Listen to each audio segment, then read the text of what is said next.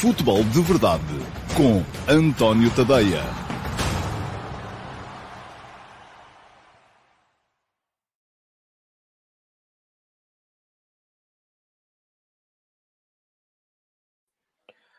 Ora, então, olá, muito bom dia a todos. Sejam muito bem-vindos à edição número 707 do Futebol de Verdade. Hoje é quarta-feira, dia 14 de dezembro de 2022 e hoje vamos ficar a conhecer o segundo finalista do Campeonato do Mundo deste ano, 2022, no Qatar. Já lá está a Argentina. A Argentina ontem ganhou por 3-0 à Croácia.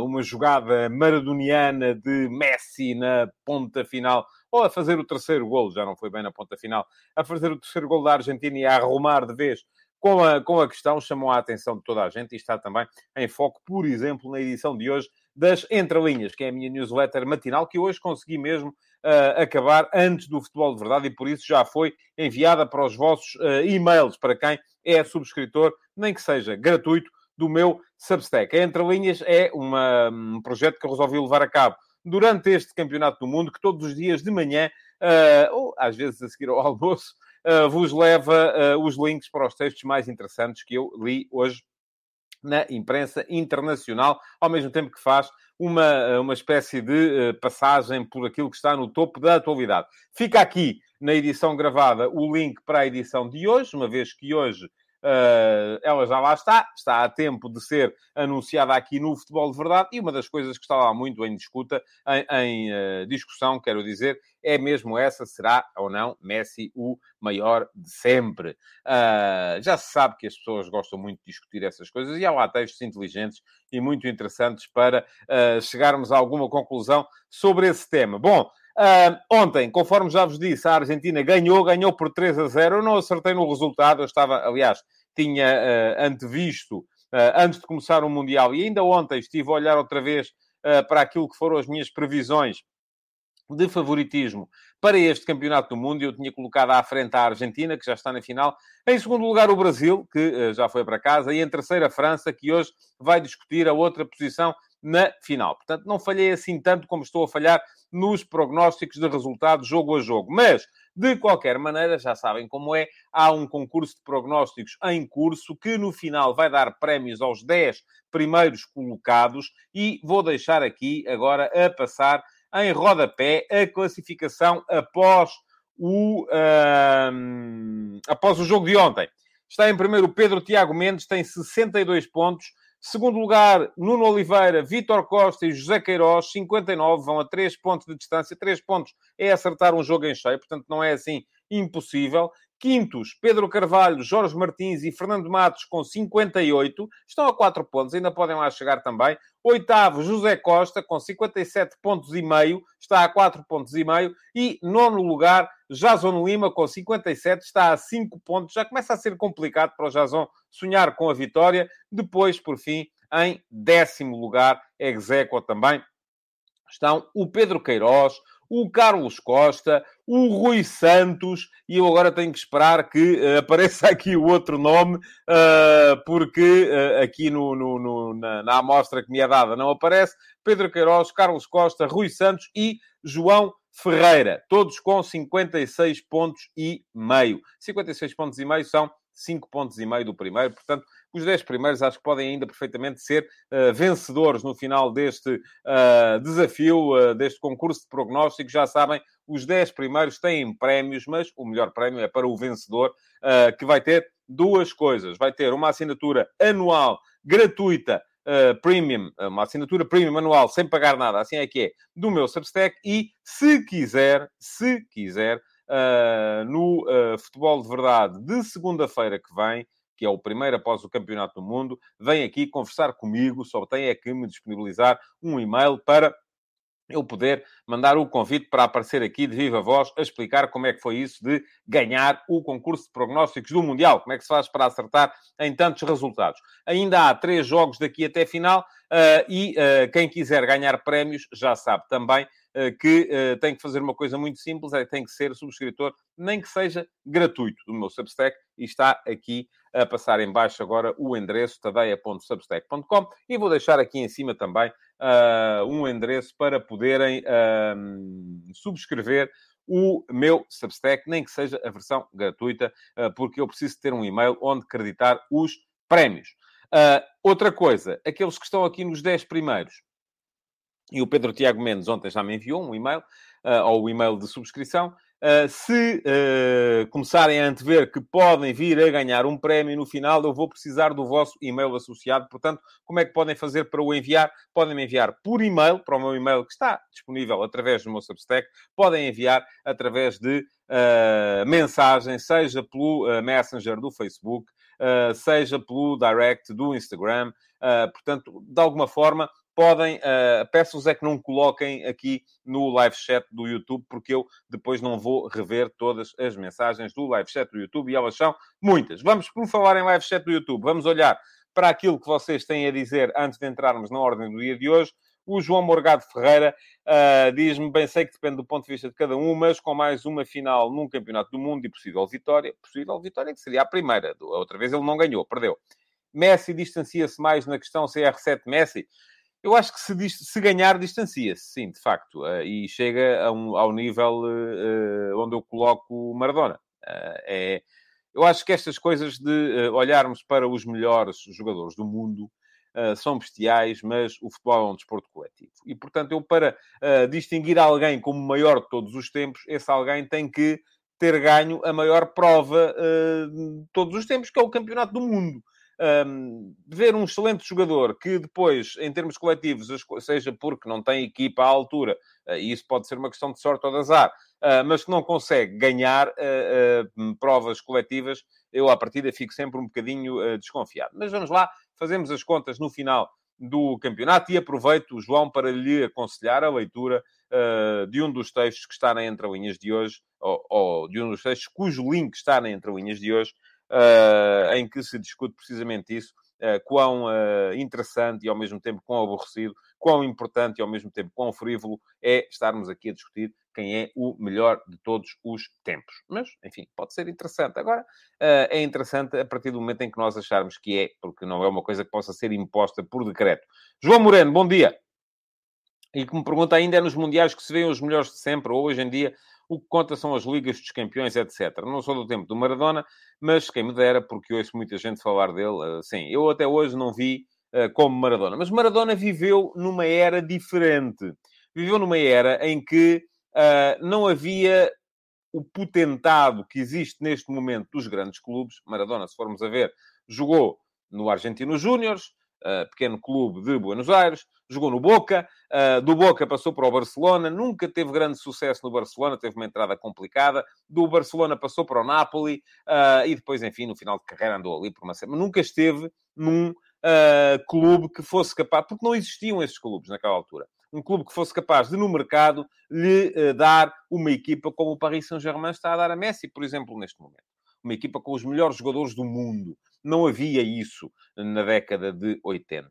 Na década de 80, o mercado era muito mais igualitário. Não havia estes grandes potentados que existem hoje em dia para que pudesse ser, através dos clubes, que se definisse a Taça dos Campeões Europeus era aquilo que era, jogava-se por eliminatórias, às vezes uma boa equipa podia ficar, não havia cabeças de série no sorteio, uma boa equipa podia ficar eliminada logo na primeira eliminatória se tivesse azar no sorteio, e se lhe calhasse uma outra boa equipa. Portanto, a realidade do futebol era muito diferente daquilo que é hoje. Agora, quando me pergunta, hoje em dia, se o que conta são as Ligas dos Campeões, na altura, o Campeonato do Mundo era claramente uma prova acima de todas as outras. Hoje em dia, eu acho que devemos contar tudo, porque tudo contribui para a mesma realidade. Paulo Neves, bom dia. O choque cultural e social entre França e Marrocos poderá ir para além das 4 linhas? Eu creio que sim. Temo isso. Tem havido muito aproveitamento político e também há links na Entrelinhas 2 para vos falar disso. Tem havido muito aproveitamento político da questão da imigração em França, da questão da imigração de marroquinos em França. Há muita coisa interessante para ler sobre o tema. Já foi um problema, por exemplo, quando Marrocos jogou com a Bélgica. Porquê? Porque há um sentimento de pertença que esta seleção de Marrocos veio ressuscitar entre muita gente, eu já li isso a alguns, muita gente que nem sente o país por aí além, mas porque já são marroquinos ou já são europeus de segunda ou terceira geração, com origens marroquinas muito lá atrás, mas que, por um lado, não são vistos como europeus de primeira, por exemplo, pela extrema-direita, que continua a colocá-los um bocadinho à parte, e por outro lado também, eles próprios não se sentem já marroquinos, mas voltaram a sentir-se marroquinos com esta equipa de Marrocos. Portanto, esperemos que corra tudo bem. É isso que eu tenho a desejar para o jogo de mais logo. Marco Lopes, bom dia. Sobre CR7 Messi, para mim, serão sempre dos melhores de sempre. Nenhum será melhor do que o outro ao final, porque enquanto Messi tem aquela magia natural, Cristiano tem números e recordes incríveis. Sim, são dois jogadores diferentes. Concordo consigo. João Correia, bom dia. Poucas vezes vi um finalista do Mundial com tantas aparentes fragilidades como esta Argentina. Ó, João, eu estou aqui a olhar para a sua foto para ver se é assim um tipo já antigo como eu. Não é, aparentemente. É aparentemente um tipo mais jovem. Já houve tantos. Ouça, a Argentina de 90 era uma equipa fraca. Depois vamos lá ver. 2002. Eu continuo a achar que aquele Brasil não era assim tão forte. Embora já me tinham ouvido dizer, tinha o Ronaldinho, tinha o Ronaldo Nazário, tinha o Rivaldo, portanto era uma super equipa. Sim, mas a mim continuava a deixar-me um bocadinho a desejar, e a Alemanha foi finalista e também, enfim, não me lembro, francamente, do que é que fazia daquela Alemanha uma equipa assim tão forte. E podemos seguir por aí afora, não é? Podemos chegar à Holanda de 2010, enfim, tinha fragilidades, tinha. Podemos chegar... Há tantas equipas que estiveram nas finais dos campeonatos, a própria Argentina de 2014, não sei se era superior a esta. Portanto, não creio. E podemos andar mais para trás. Podemos ir, inclusive, deixa-me cá pensar. A Holanda de 78 já não era o mesmo que era a Holanda de 74. A Itália de 70 não era uma equipa assim tão forte quanto isso. Portanto, aquilo que se passa num campeonato, que são 7 jogos, perdão, são 7 jogos e até antigamente eram menos, é algo que não tem que consagrar necessariamente equipas que são fortes em todos os momentos. Al Capone, bom dia. Espero que não tenha problemas com o fisco aí para esses lados. Para mim, o Cristiano devia ter deixado a seleção, assim já não havia comparações com o Messi. Claro que ia sempre haver comparações com o Messi, meu caro. Acho que o Ronaldo devia perceber que não acabar a carreira internacional só vai prejudicá-lo. Pronto, fica aqui a sua opinião. E depois diz uma coisa que eu, esta sim, subscrevo. Saber sair também é importante. E vou terminar este período antes da ordem do dia com o Luís Mendes, que diz que está aqui... pronto. Mas não tem nada de importante para dizer, Luís. Só dizer que está nas profundezas da África, eu sei, pode haver aí muita gente que não saiba, porque o Luís é um dos membros mais ativos, por exemplo, do meu servidor de Discord, que é onde se reúnem os subscritores premium do meu Substack, e lá vamos batendo bolas. Ultimamente temos batido poucas, pelo menos da minha parte. Nem tenho sequer acompanhado, porque o meu ritmo está a uma cadência tal durante o Campeonato do Mundo que não tem sido fácil. Bom, vamos embora, vamos andar em frente, vamos passar para a pergunta na mousse de hoje. É uma pergunta interessante, não tem necessariamente a ver com o Mundial, mas, de qualquer modo, eu vou fazer aqui um bocadinho o link para o Campeonato do Mundo e para aquilo que é o futuro do futebol. Vamos lá, pergunta na mousse de hoje. Onde é que tu estás? Está aqui, cá está ela.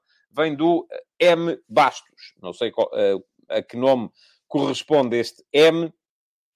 E pergunta-me o M. Bastos: já ouvi várias vezes descrever equipas, Benfica, Porto, Seleção, etc., referindo que são mais fortes em ataque rápido do que em ataque organizado. Há alguma equipa que seja melhor em ataque organizado? É que parece-me ser sempre mais difícil marcar o golo com o adversário todo atrás da linha da bola. Muito bem. M. Bastos. Belíssima pergunta, porque vai permitir esclarecer aqui uma ou duas coisas relativamente àquilo que são os momentos do jogo de futebol. Na verdade, tem razão. É geralmente muito mais fácil fazer golos em ataque rápido ou contra-ataque do que em ataque organizado, e a razão é aquela que identifica. E identifica bem. Mais ou menos bem. Porque o facto de uma equipa estar em organização defensiva não quer dizer que tenha toda a gente atrás da linha da bola. Portanto, aí há uma pequena imprecisão da sua parte. Mas, à partida, em ataque rápido e em contra-ataque, há mais espaço. Havendo mais espaço, é mais fácil. Agora, a grande questão aqui, e para responder à sua pergunta, se alguma equipa é melhor em ataque organizado do que em ataque rápido ou contra-ataque, depende do que é que nós entendermos por ser melhor. Eu, por acaso, reajo sempre um bocadinho com dúvida quando me vêm caracterizar uma equipa, e já várias vezes ouvi fazerem isso, uma equipa como sendo uma equipa, sobretudo uma equipa, a chamada equipa de transição. Eu acho que os momentos do jogo são vários e devem ser utilizados sempre de acordo com aquilo que o jogo nos pede. Da mesma forma que não considero uma equipa, ou que uma equipa que só opta pelo ataque organizado, uma boa equipa, que não é capaz de meter ataque rápido ou contra-ataque, também não considero uma equipa que não é capaz de meter ataque organizado numa boa equipa. Pode ser uma equipa boa a fazer algumas coisas, mas para ser uma grande equipa é preciso conseguir dominar todos os momentos. E vou abrir aqui um pequeno parênteses para explicar a quem, a esta altura, está aí em casa a dizer assim, então, mas é ataque organizado, como que é isso? Bom, vamos lá. Há um momento, há basicamente 5 momentos no jogo de futebol.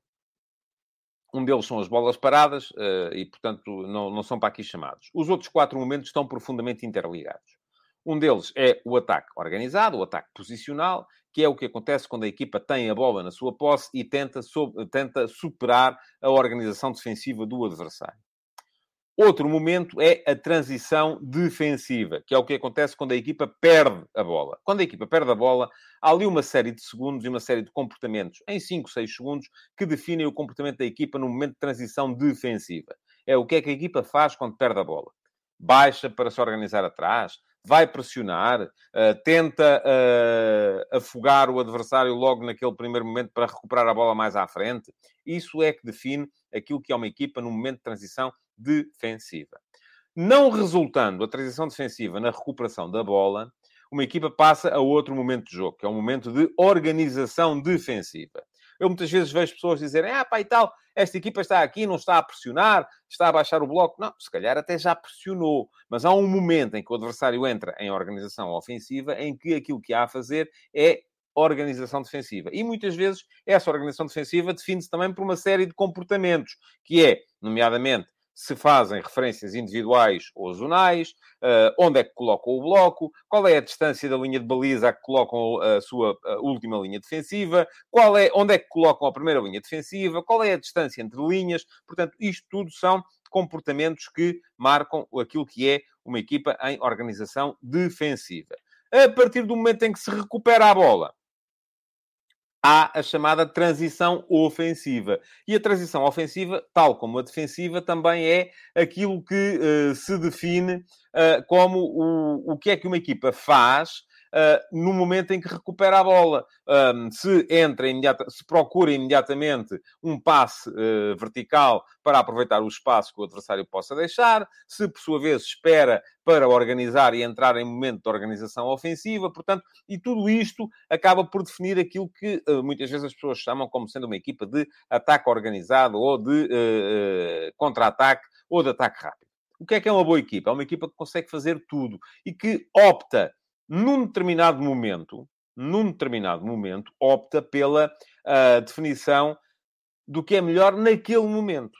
Porque eu não consigo chegar aqui e dizer-vos assim, é melhor jogar, nem mesmo para uma determinada equipa. Vamos supor, a equipa de Portugal neste momento.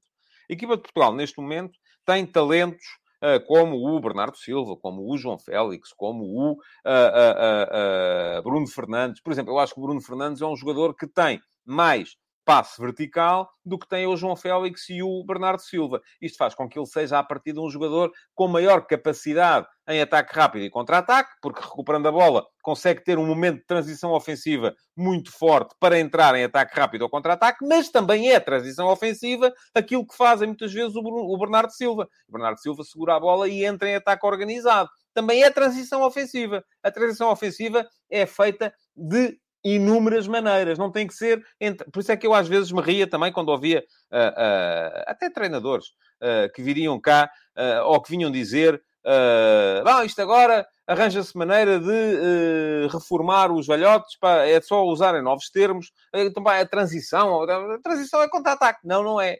É que não tem nada a ver. A transição é o comportamento de uma equipa entre o momento de perda de bola e o momento de organização, ou entre o momento de recuperação de bola e o momento de organização. É o que a equipa faz naquele momento. E pode ser definida como uma equipa que, em transição ofensiva, opta mais vezes por congelar a posse e entrar em organização, em ataque posicional, como pode ser uma equipa definida porque no momento de recuperação e de transição ofensiva, opta mais vezes por um passe mais profundo, mais vertical, passe de ruptura para ir à procura do espaço e, portanto, entra mais vezes em ataque rápido ou em contra-ataque. Outra coisa, parênteses, só para definir aqui aquilo que é a diferença entre o ataque rápido e o contra-ataque. Esta é definida sempre pela organização do adversário. São coisas muito semelhantes e é uma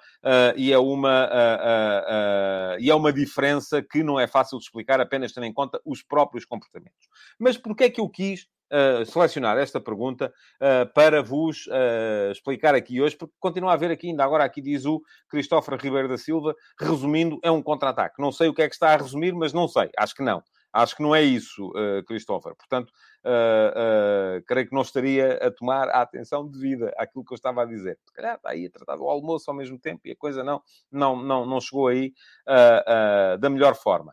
Mas, para vos dizer que, obviamente, é mais... Uma vez que uma equipa consiga meter um ataque rápido ou um contra-ataque, é naturalmente mais fácil fazer golo porque há menos adversários e há mais espaço. Mas nem sempre é fácil entrar em ataque rápido e em contra-ataque. E aquilo que faz um bom jogador, um bom jogador de transição, é a capacidade para tomar boas decisões no momento de transição para... ouça, agora também não vale a pena estarem a fazer roast ao Christopher porque estava a brincar. Vamos lá, está aí toda a gente já a dizer que vai levar um menos na caderneta. Não vai nada. Estava a brincar. E o Christopher está a levar na brincadeira e ainda bem. Bom, mas estava a dizer que aquilo que faz um bom jogador de transição é um jogador que é capaz de tomar as melhores decisões em cada momento. E as melhores decisões em transição não são sempre entrar em ataque rápido e contra-ataque, como não são sempre entrar em ataque organizado. Portanto, eu queria falar-vos disto porque gostei muito de ler a entrevista que o Luís de la Fuente, o novo selecionador espanhol, dá hoje ao El País, e vou pedir-vos licença só para vos ler aqui um bocadinho daquilo que diz Luís de la Fuente. Pergunta-lhe o jornalista, faltam médios com físico? Isto a propósito da evolução da equipa de Espanha. Lá está. A equipa de Espanha é uma equipa que muitas vezes, e do meu ponto de vista, às vezes erradamente, entrava sempre em ataque organizado. Tem quem toma decisão no momento de transição. Até é uma equipa que faz uma pressão muito forte na frente, e geralmente associa-se uma equipa que pressiona muito na frente a uma equipa de ataque rápido e contra-ataque, a chamada equipa de transição, e a Espanha faz transições, como faz toda a gente, mas, porque todo o momento de recuperação de bola é um momento de transição, mas faz transições que muitas vezes privilegiam a posse e a entrada em ataque organizado. E depois aponta-se muito esta questão de... Porque o meio-campo de Espanha, Busquets, Gavi e Pedri, é um meio-campo, tirando o Busquets, que mesmo assim é alto, mas é razoavelmente magro. É um meio-campo de pesos pluma, vamos lá. Pergunta-lhe o jornalista, faltam médios com físico? E responde Luís de la Fuente, creio que os temos. Mikel Merino, Saúl, Fabián Ruiz. O que me faz ser otimista e apostar em ser ganhador com estes jogadores é que podemos ter uma equipa versátil, com um modelo reconhecido no mundo como é o modelo de posse, mas também aposto na profundidade, nas rupturas, atacar pelas faixas, etc. O que quer é dotar a equipa de um tom versátil que possamos contra-atacar ao rival de diferentes formas e não ser previsíveis. Pergunta ainda o jornalista. Desde a saída de Del Bosque, todos os selecionadores disseram que havia que fazer evoluir o modelo. Mas na Rússia e no Qatar, a Espanha foi eliminada com mais de 1000 passes. E responde De La Fuente. Eu tenho bagagem. Sem ser pretencioso, eu acho que ele até está a ser um bocado pretencioso demais. Há aqui olhar para a forma como vêm jogando os sub-21, porque De La Fuente chegou dos sub-21.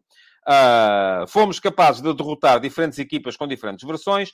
Tentarei configurar uma seleção, e desculpem lá, com jogadores de diferentes perfis para que, em cada momento, possa mudar o ritmo da partida ou o estilo de jogo. E, portanto, isto continua. É uma interessante aula teórica, esta entrevista do Luís de la Fuente, para poderem perceber melhor aquilo que vos estou a dizer neste momento. Pergunta-me aqui o Bruno Gomes se Marrocos joga em ataque rápido ou em contra-ataque. Já disse aqui atrás. A diferença entre o ataque rápido e o contra-ataque tem a ver com a organização do adversário. Basicamente, tanto o ataque rápido como o contra-ataque passam por aquilo a que chamamos geralmente uma transição rápida para zonas de criação e de finalização. E isto significa que a equipa de Marrocos chega lá com rapidez. Nem sempre, por exemplo, o gol de Marrocos a Portugal é claramente um gol de ataque organizado. É um gol em que há uma posse de 40 e tal segundos. Portanto, acho que é injusto estarmos aqui a dizer que, de repente, Marrocos é uma equipa só de ataque rápido ou de contra-ataque. É uma equipa forte nesse momento. Mas também é capaz de ser uma equipa forte noutros momentos. O Pedro Cabrita diz aqui que o Sporting de Ruben Amorim é claramente uma equipa de ataque organizado e pouca transição, ao contrário do ano do título. Eu acho que o Ruben Amorim quereria que assim fosse, mas ainda não conseguiu que isso acontecesse. E diz aqui o Rafael Mota que o que aconteceu à Croácia só comprova que se Marrocos sofre um gol nos primeiros 30 minutos, termina em goleada. Agora não estou a perceber. Diz-me o Miguel Galveia, uma equipa que pressiona alto e recupera a bola em zonas altas também pode jogar em ataque rápido e em transição, tal como fazem equipas do Pep. Não precisa ser uma equipa com autocarro. Não, aliás, acho que é exatamente o contrário, Miguel. Não deve estar a conseguir alcançar aquilo que está a dizer. Por exemplo, a Espanha do Luís Enrique, que será uma equipa aproximada das equipas do Pep Guardiola, embora seja uma equipa, se calhar, mais radical em termos de ataque posicional, e enquanto as equipas do Pep também são capazes de meter ataque rápido e contra-ataque, mas a Espanha do Luís Enrique é uma equipa que pressiona muito alto, sempre. E, no entanto, podia perfeitamente o facto de pressionar alto entrar no chamado momento de contra-transição, lá está. Esta é a ideia base da escola alemã do Gegenpressing, a escola à qual pertencerá o Roger Schmidt. E esta ideia do Gegenpressing é precisamente pressionar alto, ser capaz de recuperar a bola alto para depois ferir, e muitas vezes o Gegenpressing ou contra-pressing é precisamente tentar ferir ou tentar recuperar a bola em 5 segundos para ferir e aproveitar aquilo que é a chamada contra-transição, que é o adversário está a entrar em momento de transição ofensiva e está naturalmente disposicionado para poder defender. Bom, diz aqui o Dário Costa. Se a equipa que jogar contra Marrocos prescindir da posse de bola, como é que uma equipa prescinde da posse de bola? Diga-me lá, Dário. É o quê? Oferecer ao adversário, fiquem com ela, que a gente não quer. Eu nunca vi uma equipa jogar assim. O que achas que aconteceria? Será que daria espaço ou era penaltis de certeza? Não sei. Não sei, não lhe consigo responder a isto. E pergunta-me aqui ainda ao Rafael Mota em qual dessas equipas a Espanha que se encaixa, em qual dessas quais? Sabem que eu não consigo acompanhar tudo aquilo que vai aparecendo aqui e, portanto, não me parece que seja... Enfim, não consigo chegar lá atrás. Temos que seguir em frente, ainda temos que falar dos jogos, já vamos com meia hora de programa e quero falar-vos do jogo de ontem e quero antecipar-vos o jogo de mais logo. Ora bem, ontem vimos, então, a Argentina ganhar a Croácia por 3-0. O início do jogo até mostrou uma Croácia forte, uma Croácia capaz de ir mantendo a bola, uma Croácia que, através da capacidade do seu meio-campo para tirar sempre a bola das zonas de pressão, e lá está, a Croácia é o quê? É uma equipa de ataque rápido, de contra-ataque, de ataque posicional, é o quê? A Croácia é uma equipa que, se é pressionada, encontra sempre o espaço. Mas encontra o espaço nem sempre na vertical. Encontra o espaço muitas vezes na horizontal, na variação de flanco. Consegue fazer isso muito bem, porque tem 3 médios que manejam muito bem e são complementares. O Kovacic mais vertical em posse, um jogador que, com a bola, corre para a frente. O Modric, um jogador que levanta a cabeça e descobre o espaço. O Brozovic, um autêntico pêndulo a jogar atrás deles para conseguir também definir muito bem as zonas de saída. E isto, no meu ponto de vista, faz da Croácia uma equipa completa. Agora é uma equipa que depois não tem na frente ou o talento ou a vontade de arriscar que têm outras equipas que estão neste campeonato do mundo. Eu até gosto do Kramaric, acho que é um belíssimo jogador. Acho que o Perisic é um extremo interessante, muito interessante, porque é utilitário, mas acho que das duas uma, a Croácia ou não tem talento para aproveitar aquele meio-campo, não tem talento na frente para poder ir marcar e ganhar jogos, marcar golos e ganhar jogos, ou então não tem vontade de arriscar e prefere manter-se ali, e eu acho que também há muito isto, prefere manter-se ali e ir controlando os jogos com a bola. Diz-me aqui o Pedro Santos que a Croácia forte no início foi também uma concessão da Argentina. Eu creio que não. Eu acho que houve uma forma inteligente do Zlatko Dalic contrariar aquilo que é o jogo da Argentina. Ontem vimos uma Argentina ligeiramente diferente, porque não havia Acunha, e não havendo Acunha, o Tagliafico não dá a mesma saída de bola pelo corredor esquerdo que dá o Marcos Acunha, e por isso mesmo vimos também, se calhar, de todos os últimos jogos, foi aquele em que o Julián Álvarez esteve mais no meio, porque não havia a tal inclinação para um dos lados da equipa em função do comportamento dúplice do Marcos Acunha, que era ao mesmo tempo lateral e extremo, e vimos o Messi a jogar mais a partir do corredor direito. No início, a Croácia foi capaz de... No início, a Croácia foi capaz de contrariar aquilo que era a organização ofensiva da equipa da Argentina, muitas vezes baixando o Brozovic para o espaço entre os centrais, mas a partir de determinada altura o que apareceu foi, de facto, o talento para decidir. E esta equipa da Croácia, volto a dizer, é uma equipa que consegue controlar jogos com bola, mas depois não quer decidir, não quer usar o talento para decidir. A Croácia tem muito talento para controlar, não tem talento para decidir. E a Argentina, que não controlou, conseguiu decidir. Porquê? Porque meteu talento no jogo. E a forma como a Argentina chega aos 3 golos é prova disso mesmo. Podem dizer-me assim, ok, há muita sorte no lance do segundo golo. Há alguma. Ganha 2 ressaltos consecutivos o Julián Álvarez. Mas há também alguma incompetência defensiva por parte da equipa croata. No lance do penalti, porque não faz bem a linha. Temos o Gvardiol mais à frente, o Lovren mais atrás, e é o Lovren que está a dar condição ao Álvarez para poder seguir para a área. No lance do segundo golo, é um pontapé de canto a favor da Croácia. Não podem os dois laterais ser batidos da forma como foram batidos pelo Julián Álvarez. E o lance do terceiro golo, então, aí é apenas a expressão pura e simples da genialidade de Leo Messi e contra defesa que tem sido unanimemente reconhecido como um dos melhores defesas deste campeonato, que é o Josko Gvardiol. Portanto, ganhou a Argentina, ganhou bem, ganhou com justiça. Tivemos um grande Messi. Vamos ter uma segunda tentativa de Messi numa final do Campeonato do Mundo contra, vamos ver quem. Na primeira, Messi acabou por ser derrotado pela Alemanha no Mundial de 2014. Desta vez, parece-me que, apesar de tudo, a equipa argentina tem uma identidade melhor do que tinha em 2014 a equipa. E, apesar dessa, ter um Messi mais dentro do prazo de validade. Não é? Tinha um Messi no auge, se calhar, da sua carreira. Mas, creio que a Argentina, e, aliás, volto a dizer, ainda ontem, está-me aqui alguém a dizer onde é que está. Onde é que está isto? Vocês comentam muito e eu depois eu reparo nos comentários, mas não vêm a talho de foice no momento e acaba acaba por não os conseguir encontrar. Diz aqui o Miguel Cassota, um amigo croata, diz-me que seria melhor o Kramaric a vir da direita em vez de usar o Pasalic nessa posição e usar um avançado mais tradicional como o Livaia. Também acho. Aliás, acho que já disse isso aqui algures num destes futebolês de verdade, e ainda ontem estava a comentar isso na RTP, depois do jogo.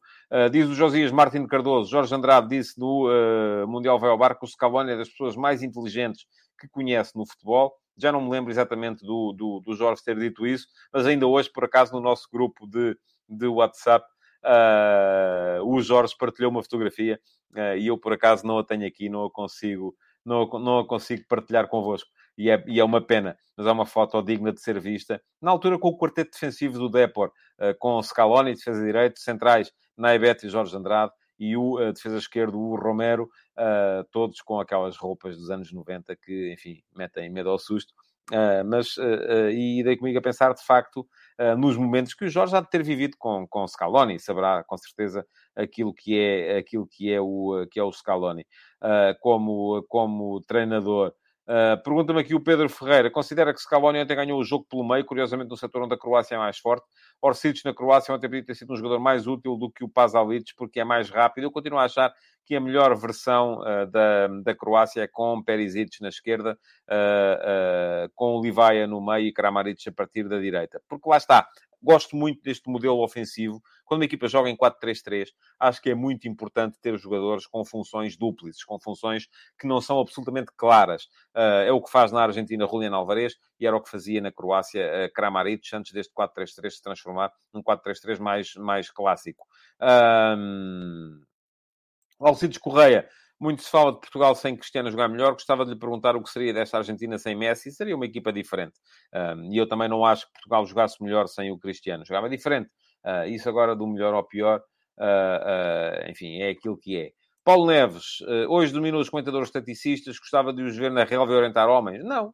Aliás, vou partilhar convosco uma história. Ontem, antes de...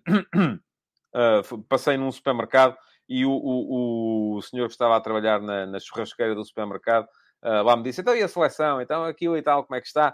É para você é que devia ir. E eu disse assim, homem, por amor de Deus, não me meta nisso, porque eu sei a coisa... Eu nunca tive a pretensão. Acho que sei algumas coisas sobre futebol, porque me dediquei ao estudo do jogo.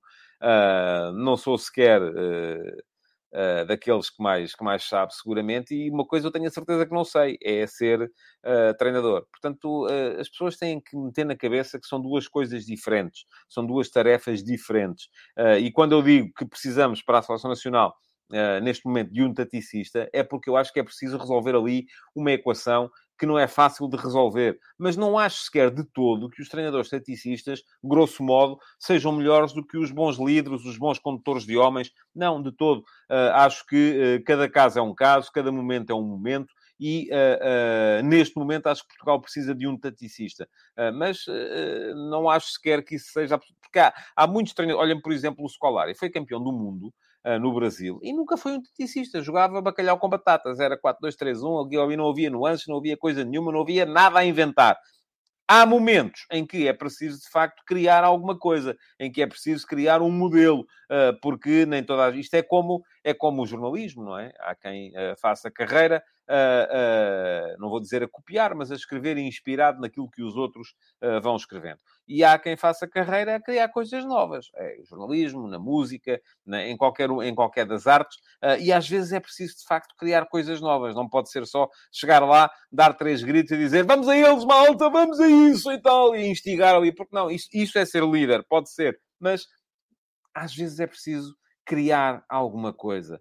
E neste momento eu creio que é isso que se trata. Diz-me aqui o António Brandão, saber de tática é uma coisa, conduzir homens é outra coisa, mas podemos falar de tática sem ser ou querer ser treinador. Como é evidente, António.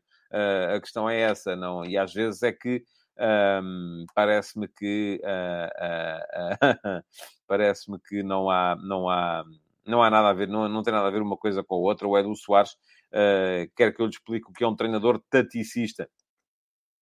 Eu tenho estado a explicar, Edu.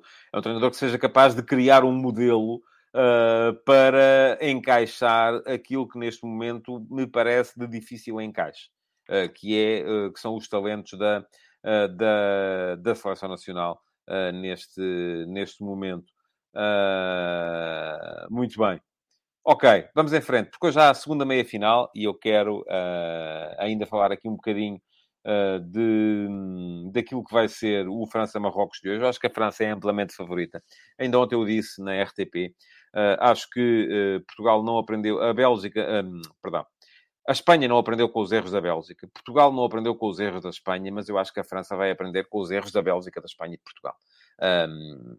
Esta equipa de Marrocos é um caso sério de trabalho de qualidade. E alguém me perguntava aqui, algures, e o Paulo Neves vem-me dizer, olhe para o selecionador marroquino. Paulo, não me está a apanhar em contradição.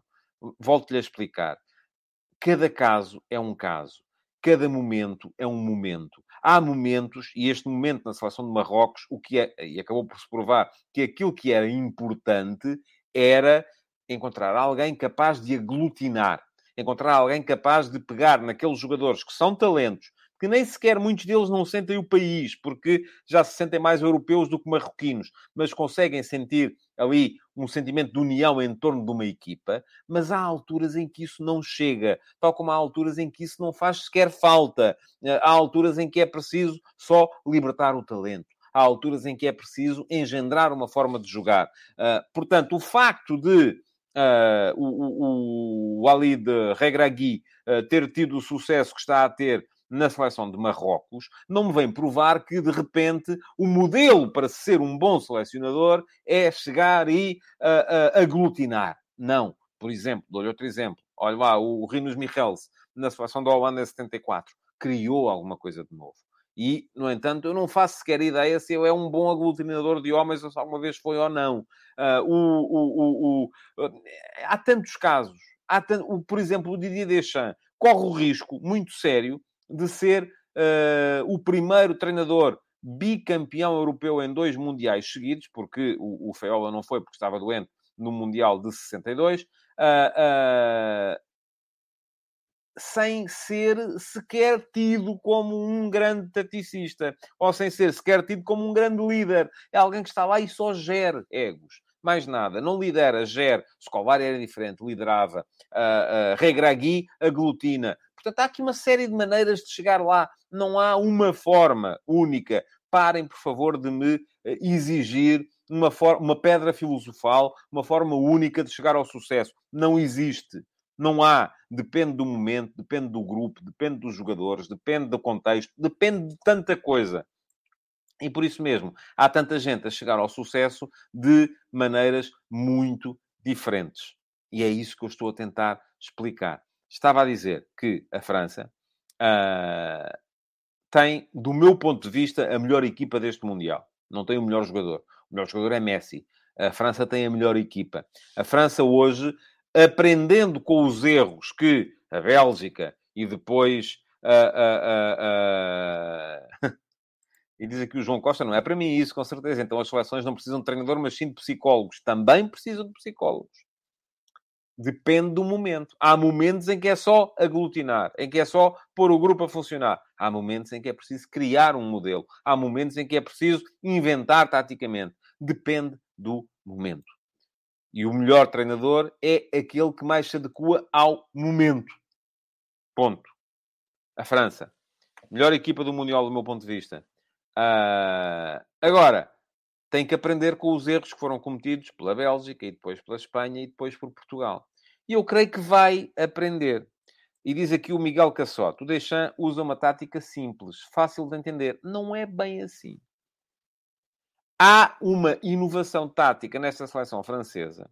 E dizendo ao Miguel, o que para seleções onde não se pode trabalhar diariamente é capaz de ser importante, sobretudo quando se tem jogadores com tanta qualidade. Vamos lá ver. Há mudanças entre a França usa hoje o mesmo sistema tático que usava há 4 anos, mas não joga da mesma maneira. E estas nuances são muito importantes de serem entendidas.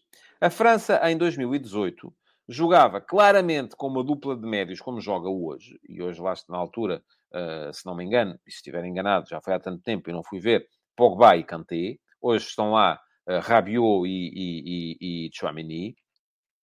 Jogava com um 10 claro, o Griezmann, como segundo avançado. Jogava com Giroud. Jogava com Mbappé. E não me recordo agora, se alguém me puder ajudar, quem era o outro extremo da equipa francesa.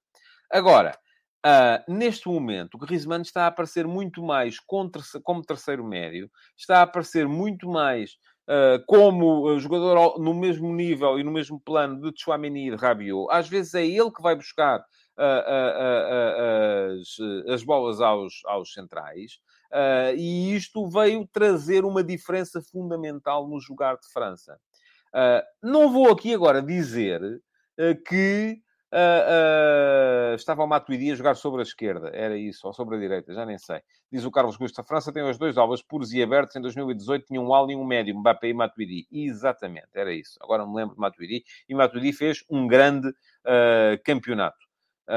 E depois tem piada que o Hugo Macedo diz que era o Payet, o João Moreno diz que era o Lemar e o Pedro Ferreira diz que era o Coman. Pronto. Era um deles. Mas era o Matuidi. Era o Matuidi que jogava e jogava muito na altura. o Jorge Mutemba diz que o Matuidi estava no meio. Bom, não interessa, foi há 4 anos. Aquilo que tenho para vos dizer é que o facto da tática ser a mesma não quer dizer que a equipa jogue da mesma maneira, e acho que a França vai aprender com os erros que os outros cometeram. Esta equipa de Marrocos, eu creio que terá atingido já o seu princípio de Peter, que é, chegou a um ponto em que já não dá mais.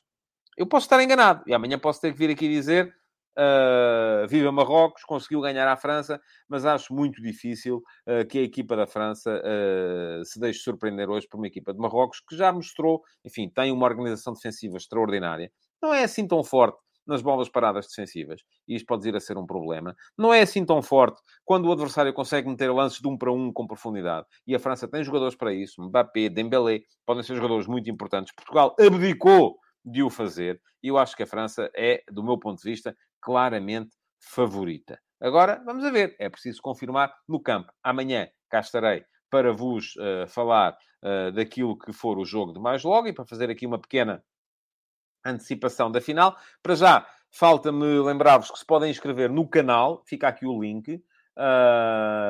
Para se inscreverem no meu canal de YouTube.